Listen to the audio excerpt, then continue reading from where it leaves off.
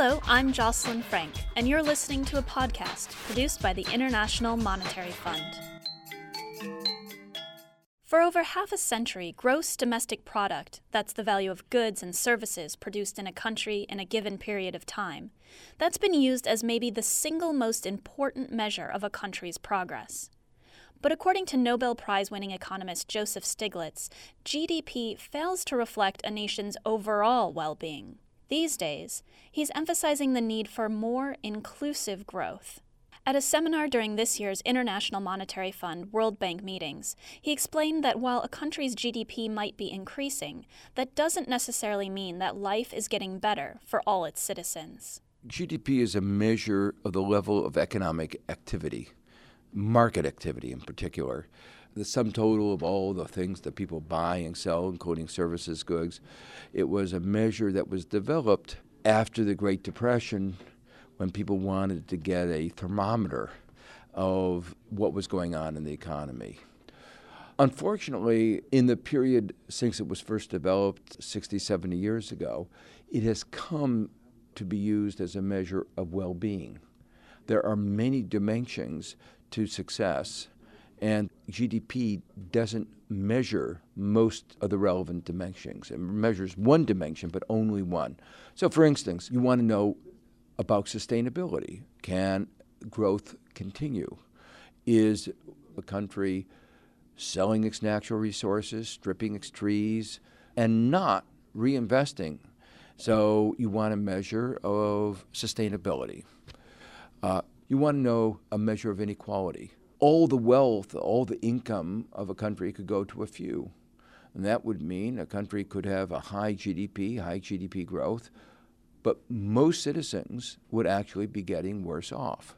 So you want to know a measure of inequality. So why does inequality matter in an economic sense? Inequality in itself may give rise to instability. And the links between inequality are debated and complex, but let me give you a couple examples.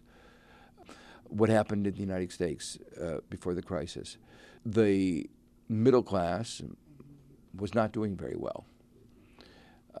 Because they weren't doing very well, consumption, demand for goods was limited. The central bank, worried that because of the limited consumption, the economy would be weak, lowered interest rates, and threw out regulations.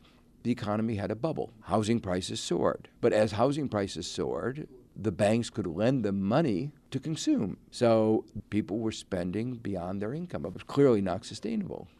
And basic lesson of economics is that something that's not going to be sustainable is not going to be sustained.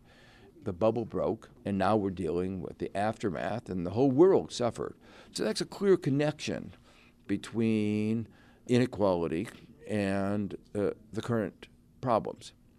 Other example, of course, is in countries where they allow inequality to grow too much, they allow unemployment to grow too high, there is always the risk of political instability.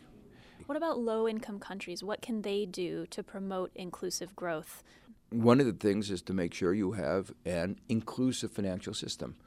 A financial system that not only lends to big businesses, but also to small and medium-sized enterprises, a microcredit system, an inclusive financial system. You also, obviously, if you're going to have growth that is widely shared, you have to have an educational system that is inclusive, which means reaches both girls and boys, making sure that all the citizens, no matter what the income of the parents, are able to live up to their potential. What do you feel is the role these days of advanced economies and larger institutions in promoting inclusive growth?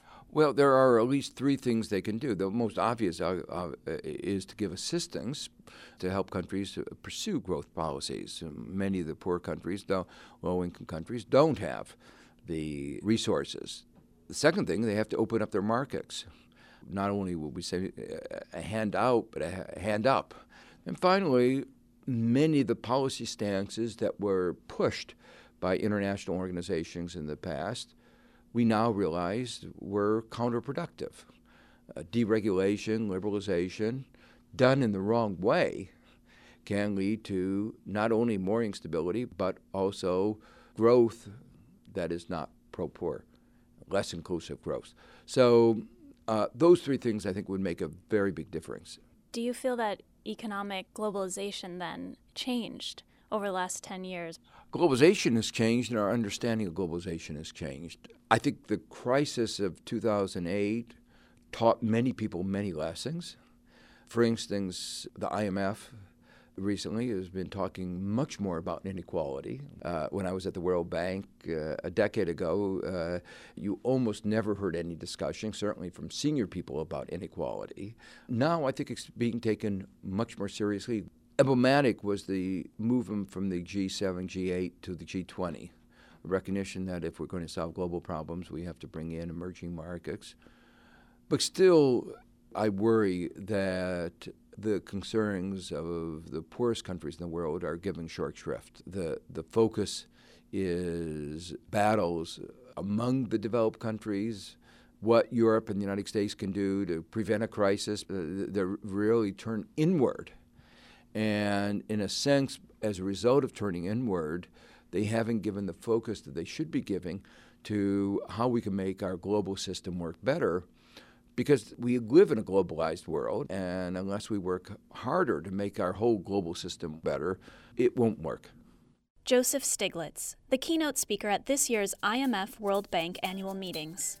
You can hear more from participants from those meetings, including Paul Collier of Oxford University and Josette Sheeran of the UN's World Food Programme.